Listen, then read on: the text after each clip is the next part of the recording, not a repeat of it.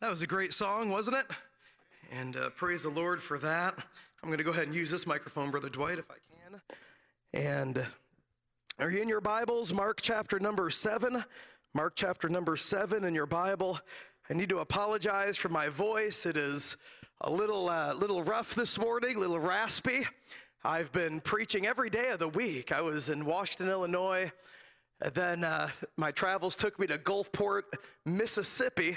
And I was in Mississippi for a few days, and I preached 4 times on Thursday, and was just losing my voice this time of the year, too, with the allergies, and I just kind of experienced that.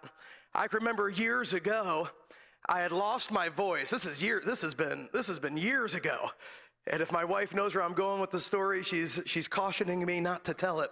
Don't believe I'm getting ready to tell this, but years ago, I had lost my voice, and I was driving. I was living in West Virginia, and I was driving to Columbus, Ohio, because I was going to fly out of there and preach somewhere. I don't even remember where, but my voice was gone. It was worse than it is right now, and I was looking for anything to bring it back, and an evangelist called me. He just happened to call my cell phone, and I was on my way to the airport, and this evangelist has a booming voice. And I thought, man, the Lord has had this guy call me to help me. And so I talked to him for a few minutes. I said, hey, brother, I said, I need some help. My voice is rough, and can you help me? And this man said, Brother Judah, I'll tell you exactly what to do. Now, I have learned since then that when people say, I'll tell you exactly what to do, normally that's a bad option, all right? But he said, I'll tell you exactly what to do. He said, you need to find the nearest store. You need to go to the tea section. You need to find Yogi Tea. That's the name of it, Yogi, Y-O-G-I, Yogi Tea. And there is a tea there called Throat Coat. You need to get it. He said, start drinking it immediately. Drink as much of it as you can. Throat Coat. And I'm thinking, okay.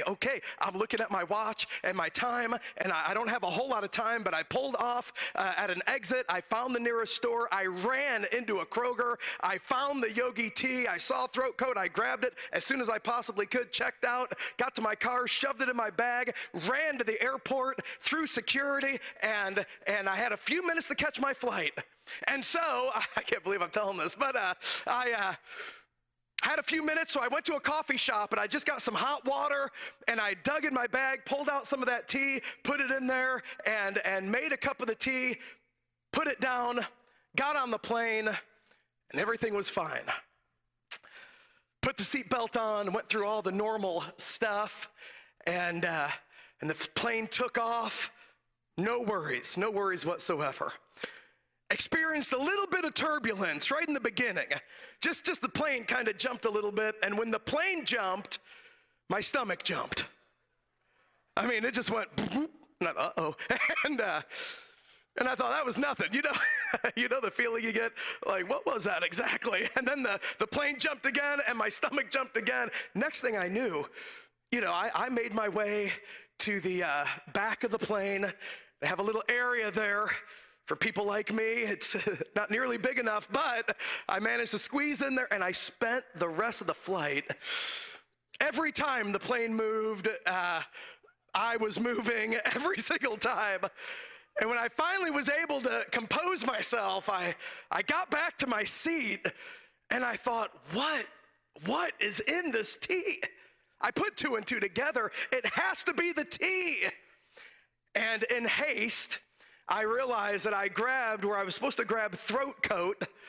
I grabbed a tea, and I'm looking at it. It was called Smooth Move. That was the name of it.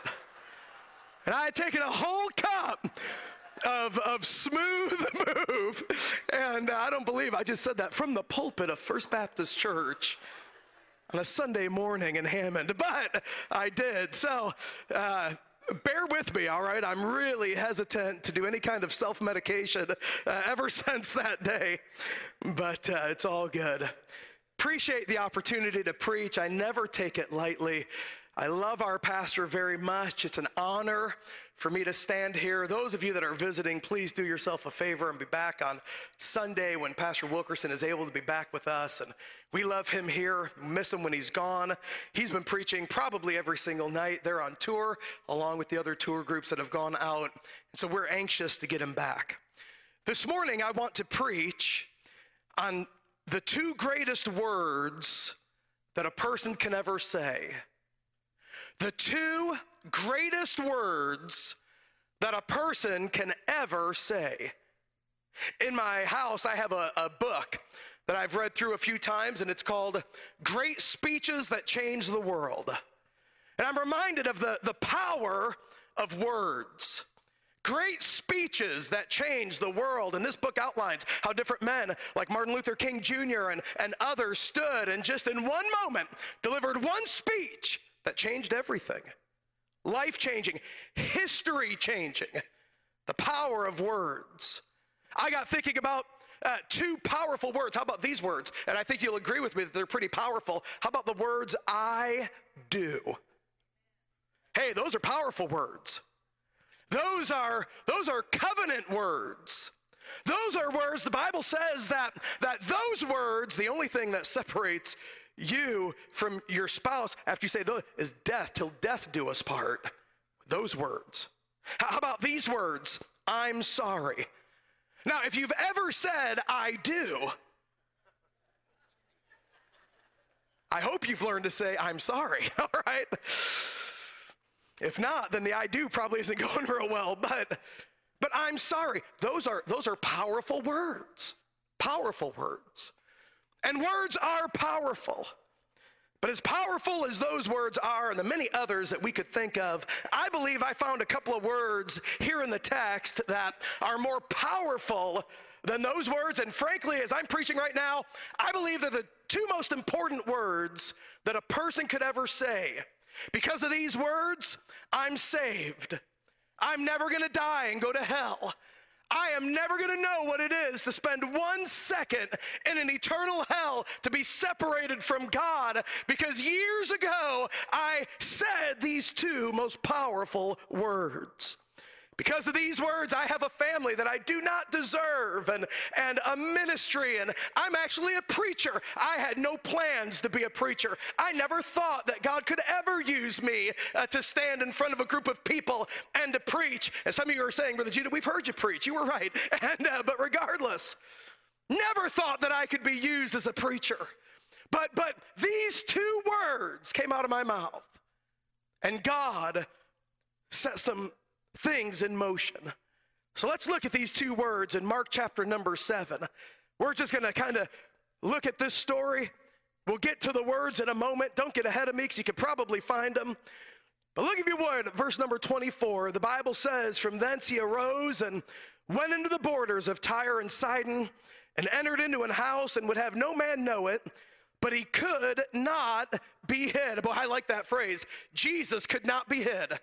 You know, I got thinking about people in the Bible, about Moses, how Moses was hid in the bulrushes. I got thinking about Elijah, how Elijah ran and he hid himself by the brook, and others that were hid. But Jesus is bigger than Moses. Jesus is bigger than Elijah, and he cannot be hid. When God is in the house, he cannot be hid. He's bigger. He was bigger than that house in verse number 24. He is bigger than this house right here. And when Jesus is here, he cannot be hid. We should always keep in mind that in all things, it should be Jesus first. His will. What does God want for the church? And what does God want in my home? And what does God want for my life? We don't want to hide him. He commanded his disciples never to hide their light, and we don't want to hide, or at least attempt to hide, the Lord Jesus. I love the fact in verse number 24, he could not be hid. We live in a wicked generation. We live in a dark world. The lost world would want to hide and even erase Jesus Christ. But let me remind you, he's a light that shines in a dark place. The Bible says he's the light of the world, and when Jesus is shining, he cannot be hid. Now, let me show you why it can't be hid. Look at verse number 25. The Bible says, for a certain woman whose young daughter had an unclean spirit heard of him and came and fell at his feet. The woman was a Greek, a Syrophoenician by nation, and she besought him that he would cast forth the devil out of her daughter. Jesus could not hide in the house for one simple reason. There was somebody that was looking for him. You know, we're still living in a day and age where people are looking for Jesus. There are still people right out, maybe right in this room, maybe right outside of this room, but all around us, there are people looking for Jesus. There are people without hope. There are people today who are desperate. There are people today who are searching. There are people right now who have questions and they're not sure where to find the answers. And if you're like that in this church this morning, let me just pause right here and say, Jesus is the answer to every problem in your life. You need to start looking for him. This woman was looking for Christ and he couldn't get away. And I want you to know, church, don't ever get the feeling nobody wants to hear about Christ anymore. Nobody's searching for God anymore. Don't believe everything that you hear on the news media, because it's not all true. There are people all around us that are looking for Jesus. That's why we run buses. That's why we carry tracts in our pocket. That's why we pass them out and give them to people and have a friend day, because we know that people are looking for Jesus. This lady was looking for Jesus. And the Bible paints a vivid picture of her desperation. Could you try to transport yourself to the story and see it in your mind's eye? Here's a lady whose daughter, the Bible says, had an unclean spirit. She's at the end of her rope. Her own daughter is possessed, the Bible says, by a demon. I have a daughter. I don't think she's ever been possessed by a couple of times, but no, I have a daughter. I could not imagine, and if any parents in this room, I could not imagine if my daughter was in a situation like that. Here is a lady. I can't imagine the anguish. I cannot imagine the toll that it would take on me and Minda if somehow we discovered that Alana happened to be possessed by a demon. I can't imagine the toll it would take on us. I can't imagine the desperation, the lengths we would go to try to get an answer. It's a vivid picture of this lady. When she finally gets to Christ, she falls at his feet. That's what the Bible says. She fell at his feet in verse number 25. She lost her composure, as I'm sure you would do. I don't know how many doctor's appointments she had made. I don't know how many specialists she had sought out. I don't know how many times she had her hopes up that maybe there was an answer, maybe there was some tea to drink or some medication that would help her daughter's condition, only to find out time and time and time again there was no answer for her condition. And then she heard about Jesus and she went looking for him, and maybe at first she couldn't find him. He was trying to get away, but eventually she tracked him down, and when he finally comes to the door, she falls at his feet, just like you would do, just like I would do. She falls at his feet. Brother Dean Noonan told a story at camp, and I won't get into the whole story, but he told a story about an incident that happened 20 years ago, or maybe longer than that, here at City Baptist School, where he was preaching, and there was a young boy there who was experiencing some demon oppression. And Brother Noonan told that story, and boy, we were on the edge of our seats as he told that story. Thank God that boy got deliverance, but could you imagine if it was your child? Could you imagine if it was your situation? I have no doubt in my life this was the greatest need of this woman's life. This Greek, the Bible points out, this Syrophoenician, this outcast, this was the greatest need of her life. She was desperate. She went to bed thinking about it. It was the first thing on her mind as she woke up. There's no doubt in my mind this occupied every corner of her brain. Have you ever had a situation in your life that was so serious you went to bed thinking about it, you woke up thinking about it? Have you ever had something that was so pressing in your world that it just surfaced every time you had a free moment? Have you ever wrestled with something? Have you ever looked for an answer and you couldn't find one? Have you ever been desperate, felt like you were running out of options? Had the world closing in on you? That was the case here with this lady. No doubt this little girl was back home. She was being victimized, terrorized, and brutalized by the devil. I'm sure she would scream and cry out. Perhaps she was violent. The Bible paints pictures of other people in the Bible who were possessed. And I think of the maniac of Gadara, how they would chain him and he would break out of the chains. And he lived amongst the tombs. And I don't know the exact scenario with this lady's daughter, but I do know that she was desperate. And this was a great need. She finds Jesus in verse number 24. Verse number 25, she falls at his feet and she begins to beg in verse 26 that she besought him, the Bible says. She was begging him that he would cast forth the devil out of her daughter. And look at verse number 27.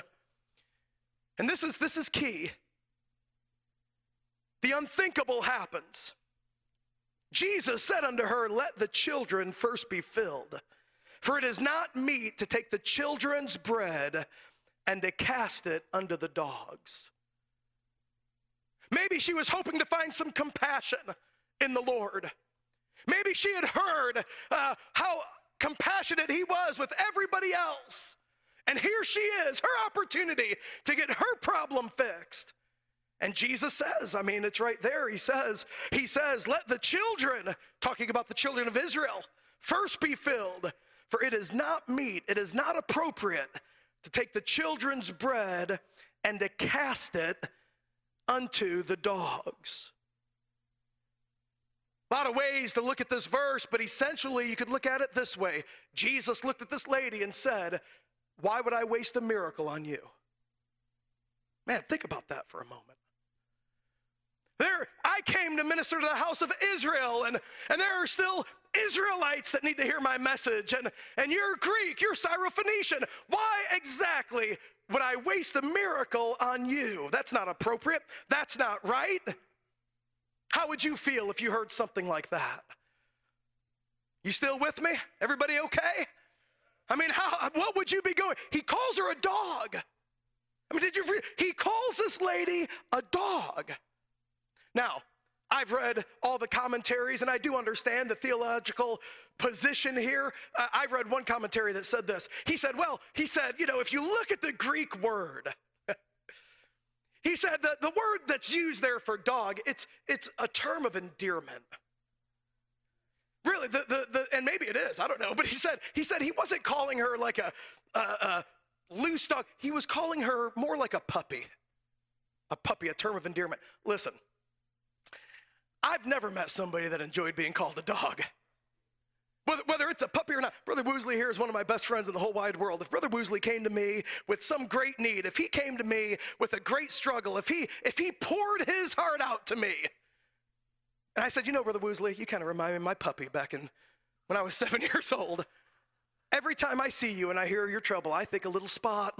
He was such a cute little dog. Run along now, run along. I mean, would that be any better than if I just outright called him a dog? Look, regardless of how you parse this thing out, she came to Christ and was called a dog. And look at what this lady says. Look at her response.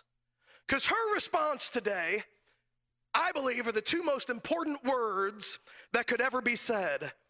Look at what she said in verse number 28. She answered and said unto him, look at those next two words. Say them out loud with me on three. 1, 2, 3. Yes, Lord.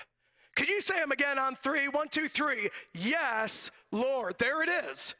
Those are the two most important words that could come out of your mouth this morning.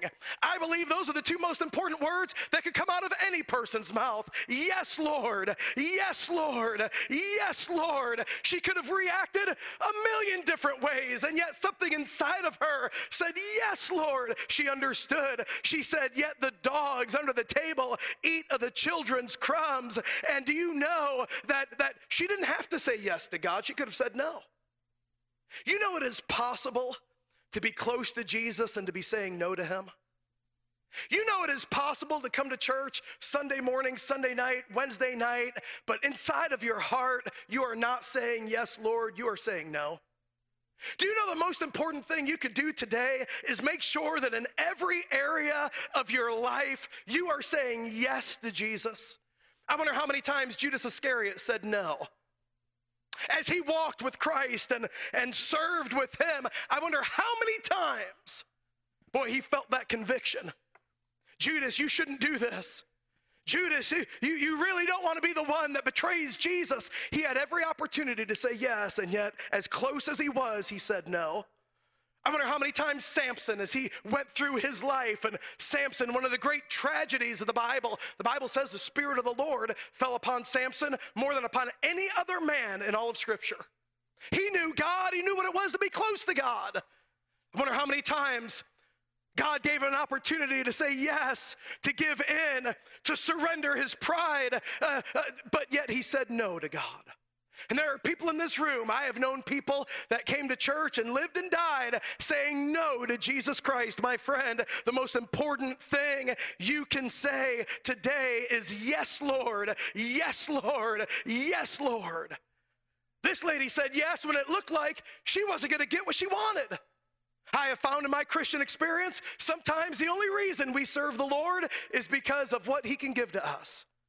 Kind of like in John chapter number 6, those people that served as long as Jesus was passing out the bread, but as soon as the miracle stopped, they walked away. Listen, this lady had no idea what was going to happen, yet she said yes to God.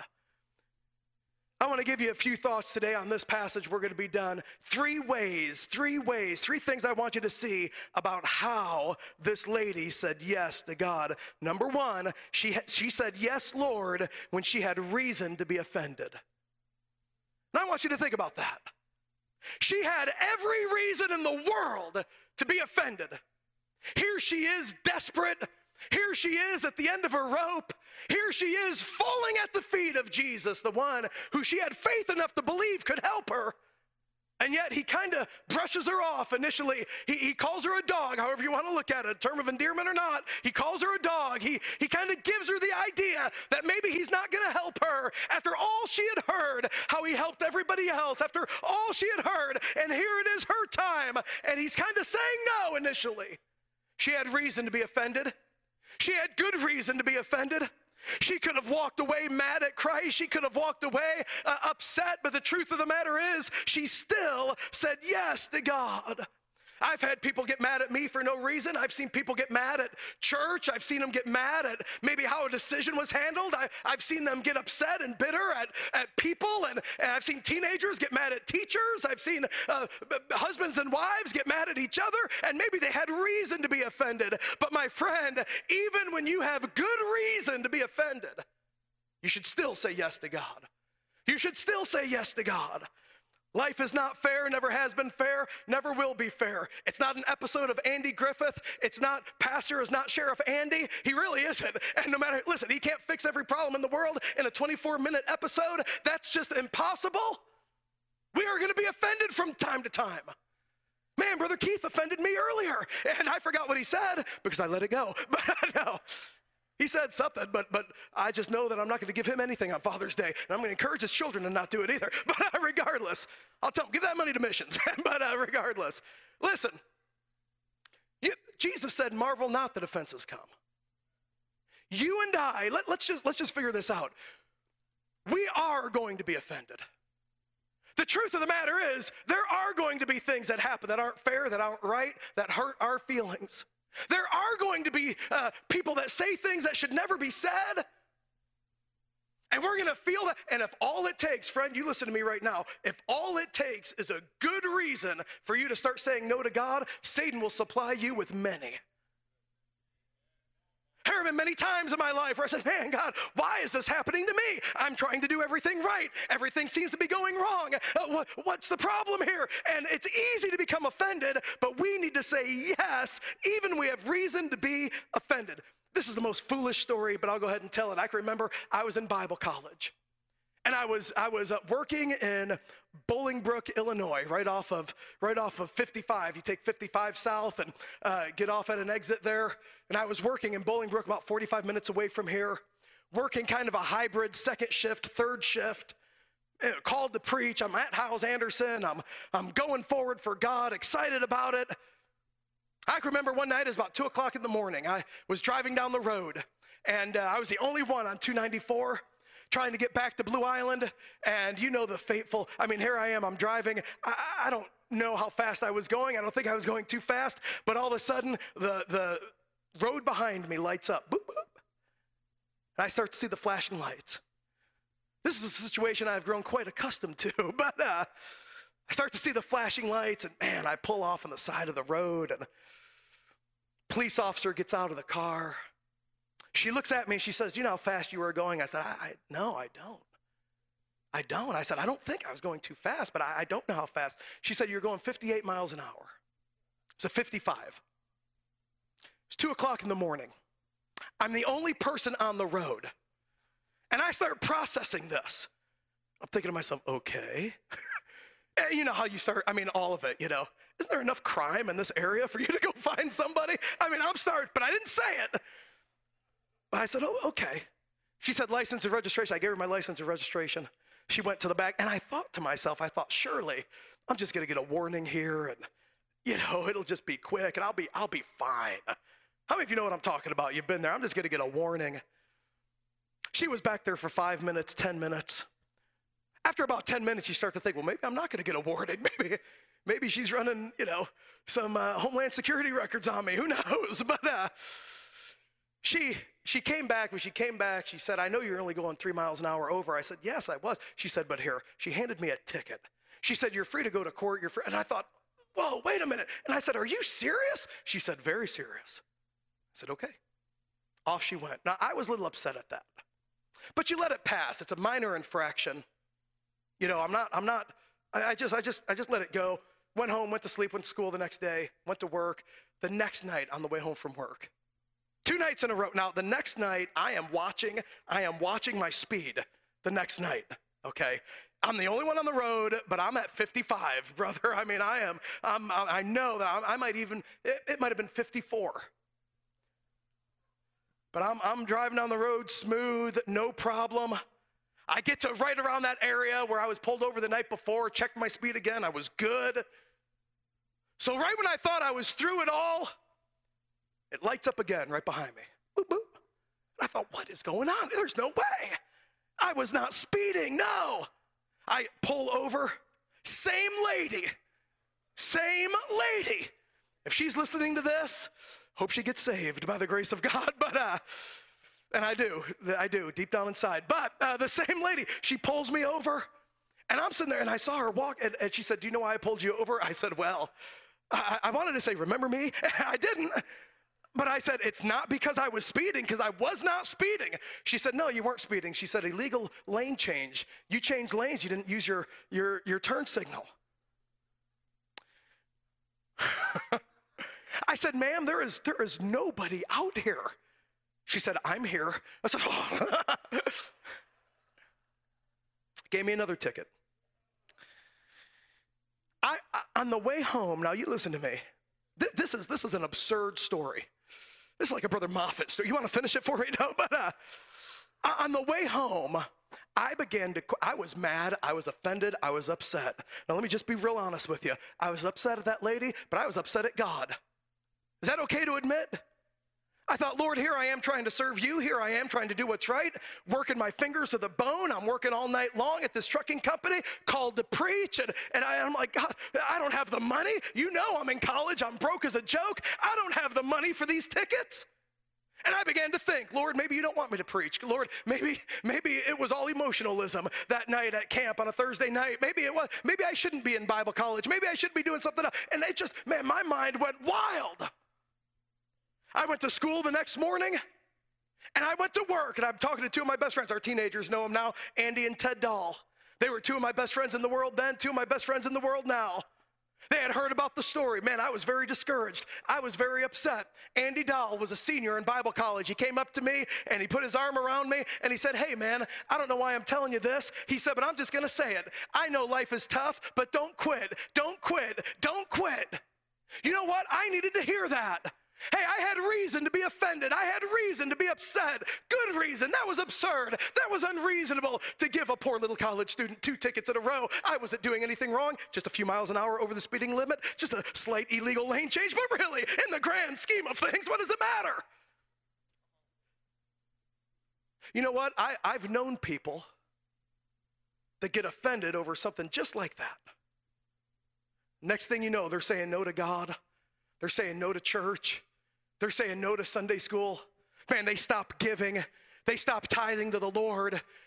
And in their mind, they've got some good, justifiable reason. I want you to understand that this lady, as I read the story, she had good reason to be offended, yet she still said, yes, Lord, yes, Lord. My friend, Satan wants to drive a wedge between you and the will of God. He'll use people, he'll use circumstances, anything it'll take to get you to say no. We need to say yes, yes, we have reason to be offended. Adoniram Judson ministered 15 hours a day for 6 years before he saw his first convert. This missionary had wives die on him, babies die on him. He was so depressed when his wife Ann died that he literally dug a grave next to her grave, and he dug a hole. He stood at the edge of the hole, and he asked God to strike him dead so he could fall in the hole next to his wife. He was not given an easy road. He spent 13 years in prison before his ministry really got off the ground. And after children dying, wives dying, 13 years imprisoned, it was there in prison that he translated the Bible into the Burmese language, the Bible that they still use to this day. I'm glad he didn't say no to God. I'm glad he didn't let some offense, some difficult things stop him from doing the will of God. Number one, she said yes when she had reason to be offended. Number two, she said yes when she did not know the outcome. Think about that. She had no guarantees that Jesus was going to heal her daughter. She didn't know. She didn't know if he was going to say yes or no. Matter of fact, it was trending the wrong way. She had no idea what the outcome would be, and yet she still said yes. Many of us want God to lay out his will for our lives. We want to see the blueprints. We want to examine all of it from the front to the end, the whens, the wheres, the whos, the how muches. We want to make sure we understand it all before we say yes. And that is not the way the Lord works. We need some men and some women of God in this church who will just say, I don't know how it's going to turn out, but I'm going to do the right thing. I'm going to do what God wants me to do in whatever situation I'm in. The plan is revealed after we say yes. Typically, that's how the will of God works. The plan is revealed after we say yes, Lord. Yes, Lord. Let me ask you a question. What are you saying to God today? I mean, are you saying yes or no to the Lord? I can remember I told the story at camp, and teenagers, forgive me. Our home church had a church split. I was a freshman in Bible college. Church splits are a terrible thing. One side of the church gets mad at the other side of the church, and our church was going through it. It's a terrible thing. We had a church split there, and I kind of left the church and joined First Baptist and just kind of tried to put the whole thing in my rearview mirror. I was praying one night in my room, and I was asking God for something. I don't even remember what I was praying for now, but I do remember this. I felt like my prayers were bouncing off the ceiling. You ever feel that way? I felt like God wasn't hearing anything that I was saying. Now, I knew theologically that he hears everything, but I felt like he wasn't listening to it. And I remember saying, Lord, are you listening? And as soon as I said that, a face popped into my mind. A man from my old church. His name's Chuck Alberts. I can give you his name. He's a good man. He's a deacon in the church. He was my employer. He ran a landscaping company, and he would have some of the young men in the church help him out. That's how I paid my way through Christian school, and he was good to me. He was gracious to me, but in this church split, he found himself on the other side of the church split. Him and I were at odds, and I had just walked away, and I said, God, and this was way in the rearview mirror. I said, God, why aren't you listening to my prayers? And Chuck Alberts popped in my mind. And I knew, watch this, I knew. I could put it off. I can compartmentalize it. I could just say the past is in the past. I could do all of that. But I knew in my heart there was a man on planet Earth that I needed to forgive. I knew it. You ever been in that position? Maybe you had some bitterness towards somebody. You had some difficulty and you never did make it right. Maybe it wasn't even your fault, but it was there. And every time it came to the forefront of your mind, you just pushed it aside. Let me tell you something, my friend. Jesus would want us to forgive one another. First words on the cross that he said, Father, forgive them, for they know not what they do. And he gave us an example that we should follow in his steps. And a child of God shouldn't have bitterness in their heart towards anybody. But I had bitterness in my heart towards Chuck Alberts, and it was like God said, Abdel, you'll never get another prayer answered until you get right with Chuck. I finally got up, and man, I was convinced, and Chuck liked Orange Crush, the drink, the pop Orange Crush. It was raining outside, pouring the rain. I can remember getting my little Chevy Cavalier and driving over to Justice, Illinois, where Brother Chuck lives. And I drove over there to Justice, Illinois, stopped at a 7-Eleven right by his house, bought a case of Orange Crush, drove to his house. I was scared as could be. Knocked on his back door. Brother Chuck is a big mountain of a man. He's a huge man, a landscaper. And man, it was like he could pull trees right out of the ground without equipment. I don't think he could, but maybe small bushes. But regardless, he's a big man. And I knocked on the door, and if you could see me, just pathetic, standing there, rain dripping down, holding a case of Orange Crush that was getting increasingly more flimsy by the moment, and I'm standing there. He opened up the door, hadn't talked to him in over a year. Our last conversation was not good. I had some bitterness in my heart. Man, I just wanted to forget about it. I would be fine if I had never seen him again, but here I am standing there. I had it all planned out. Brother Chuck, I'm sorry, please forgive me, but I didn't even have to say anything. As soon as he saw me with pouring rain and Orange Crush, he grabbed the crush and he kicked me out. No, I'm just kidding. That big old mountain of a man gave me a big hug. Hey, that story might not mean anything to you, but in that moment, we got right with each other. We got right with God. That's a biblical thing. I didn't know what the outcome would be. I didn't know that our relationship would be restored. I had no idea, but I knew that I needed to say yes to God. I knew I had to stop saying no. No, I had to say yes. The plan is revealed after we say yes. You know, it's funny. I don't know that I do know this. My senior year in high school, my pastor looked at me, and this is what he said. You know how you go for a senior appointment? I went to my pastor. I said, Pastor, what do you think I should do with my life? My pastor looked at me, and he said, Abdel, sit down. I sat down.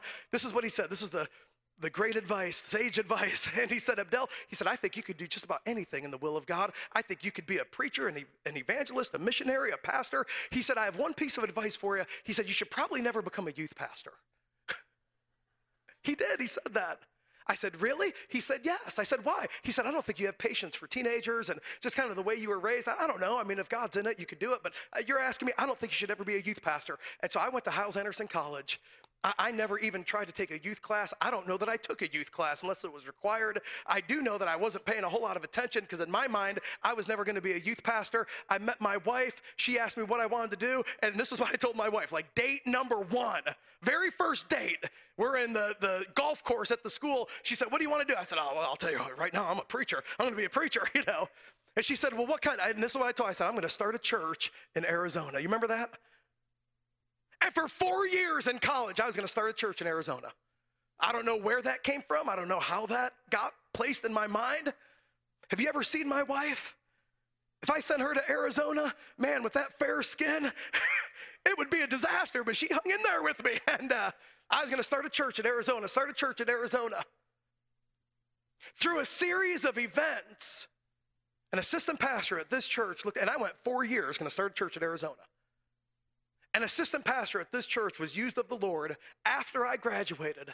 He looked at me and he said, you know, Abdel, Brother Hyles had passed away. And he said, you know, Abdel, he goes, I don't know what you should do. Everything's kind of in flux around here. He said, but I've heard Brother Hyles say this a time or two. Given that you've not been saved very long, he would probably tell you to be an assistant pastor for a few years before you went off to start that church in Arizona. And when that man said that, it clicked in my heart. And now I was faced with a decision. Was I going to do what I had dreamed of doing for 4 years, starting a church in Arizona? Or was I going to submit myself to what I thought God was telling me to do? God, if I'm an assistant pastor, where am I going to go? Who am I going to work for? What's he going to ask me to do? I didn't have the answer to any of those questions. Well, what if he sends me to, what if the assistant pastor, what if the church is in the South? I'm born and raised on the south side of Chicago. South side of Chicago is about as far south as I got the whole time growing up. Blue Island was about as far south as I got. I was scared to death to go to south of the Mason-Dixon line. I thought, man, those people, anybody here from the South? God bless you. Okay, good. Well, I know now, but back in the day, I thought, man, I wouldn't fit in down there. Pastor Lamb called me from West Virginia. I thought, West Virginia? I didn't even know it was a state. I thought it was the western part of Virginia. Hey, let me tell you something. You just say yes to God. You just say yes to God. You teenagers that just graduated, just say yes to the Lord right now. You don't have to know it all. You don't have to see every step of the way. Your life is not your life to approve. You ought to just say, God, here's my life, and I approve whatever you're going to do. Say yes to the Lord when you do not know the outcome. And finally, I have to hurry, but this is perhaps the most important point. You ought to say yes, Lord, for the sake of others.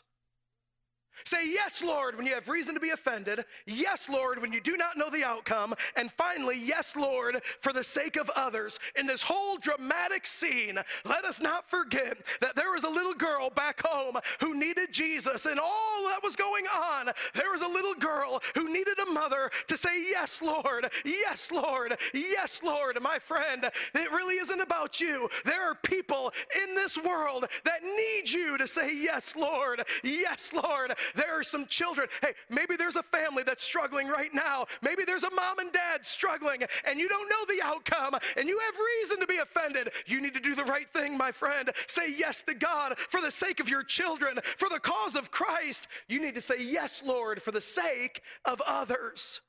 People who need us to say yes to Jesus. Maybe you're sitting here today.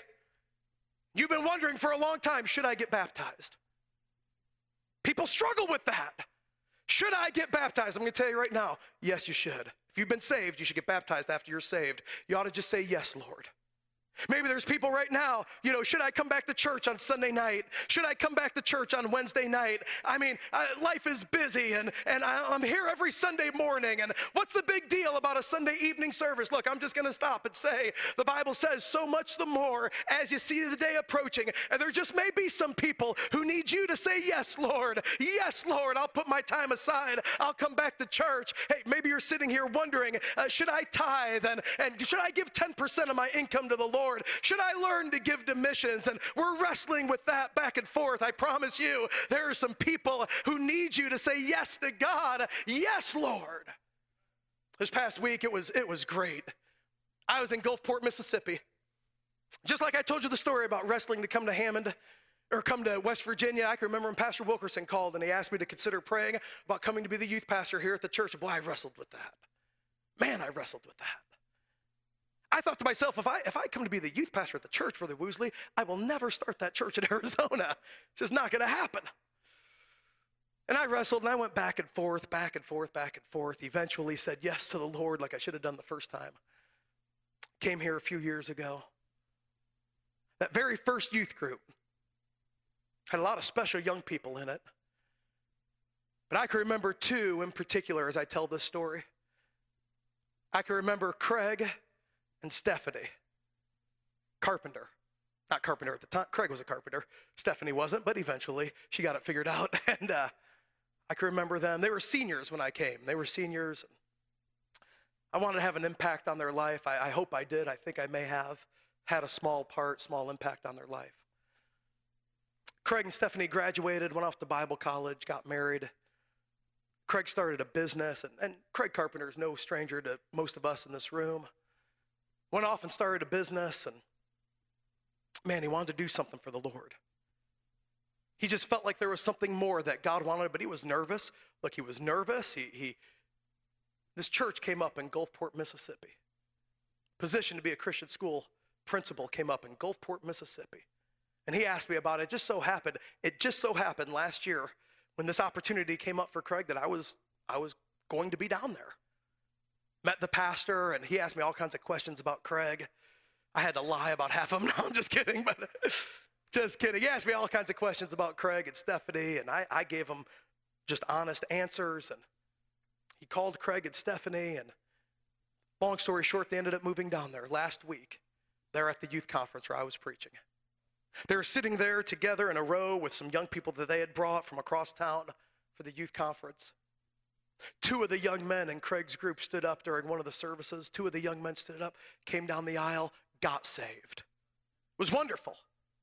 I'll tell you what was wonderful about it. Craig came up to me afterwards, And he said, Brother Judah, he said, something weird is going on. He said, I want to listen to the preaching, but I can't, I'm having a hard time listening to the preaching because every time you say something that I know the young people need to hear, I find myself looking at them and praying for them and wondering if they're listening. He said, is that okay? I said, Craig, I've been there a million times. I don't listen to half the sermons that I hear. I'm always praying for some teenager that needs to hear it. He said, okay, I just want to make sure that was okay. I said, it's fine, Craig. You keep praying for him. You keep on going. Can I tell you the blessing that I received all week long last week, watching Craig and Stephanie minister to a group of students, watching them get excited as they made decisions, watching them, tear up as they went down to the altar. Craig came to me and he said, Brother Joe, I've never seen those two guys. They've never moved before. They've never gone to the altar before, but they went today. Man, that is awesome. God's doing something in their life. We went out on Friday night and Craig had me in the hotel till 1:30 in the morning. 1:30 in the morning. We were eating pizza, talking about life, and it was all good. I finally said, Craig, I've got to go. Man, I got in the elevator and Craig stopped me. He said, Brother Jay, I just want to make an impact for God. I said, Craig, you are making an impact for God. You're making an impact on me right now. Let me go. No, but hey, watch this. I'm glad I said yes, Lord. If I could play just a small part in a young couple's life like that, I'm glad I said yes, Lord. Watch this. They're glad they said yes, Lord. If he told me once, he told me a dozen times. Not making as much money as I made in Hammond, not got to figure some things out. Then a big old smile across his face, but I know I'm in the will of God. This is great. Can I say, look, my time is up. Can I just say, though, you're never going to regret saying yes to Jesus. There are other people that need you to say yes to Jesus. Is there anything surfacing in your heart right now that you need to get right with God? I'm gonna end it. I have more stories to tell, but we're about done. That meeting at Gulfport, we walked into the meeting, and this church always goes above and beyond in their decorations, like above and beyond. And this year, the theme was the Great White Throne Judgment. We pulled into the parking lot of the church. When we pulled into the parking lot of the church, they had it all decorated like we were halfway through the Great Tribulation period. They had taken cars. Now, they're in the South. So they found a car, and they put it in the field, and they got all the men of the church together with their guns, and they just shot up this car, burned it, set it on fire, took deer blood, put it inside. I mean, it was quite riveting. Placed it out front, put barbed wire around it, big signs, keep out, go back. I mean, I thought zombies were about to come out. I mean, it was crazy, but they were trying to depict the scene of the tribulation period.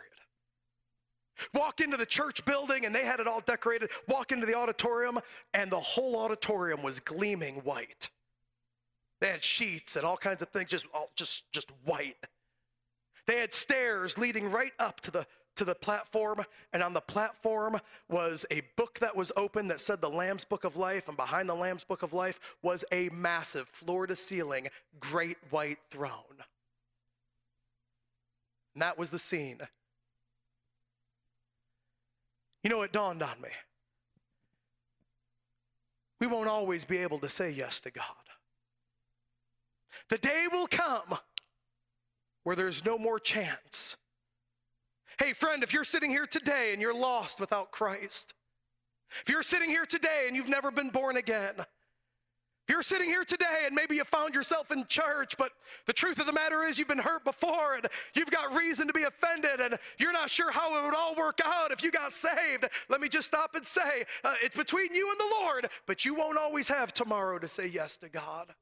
If he's knocking on your heart right now to get saved, to get born again, let me encourage you. I beg you. If I could force you, I would. If I could wrap a chain around you and drag you to Calvary, I would do it, but I can't. It's a personal decision that you'll have to make.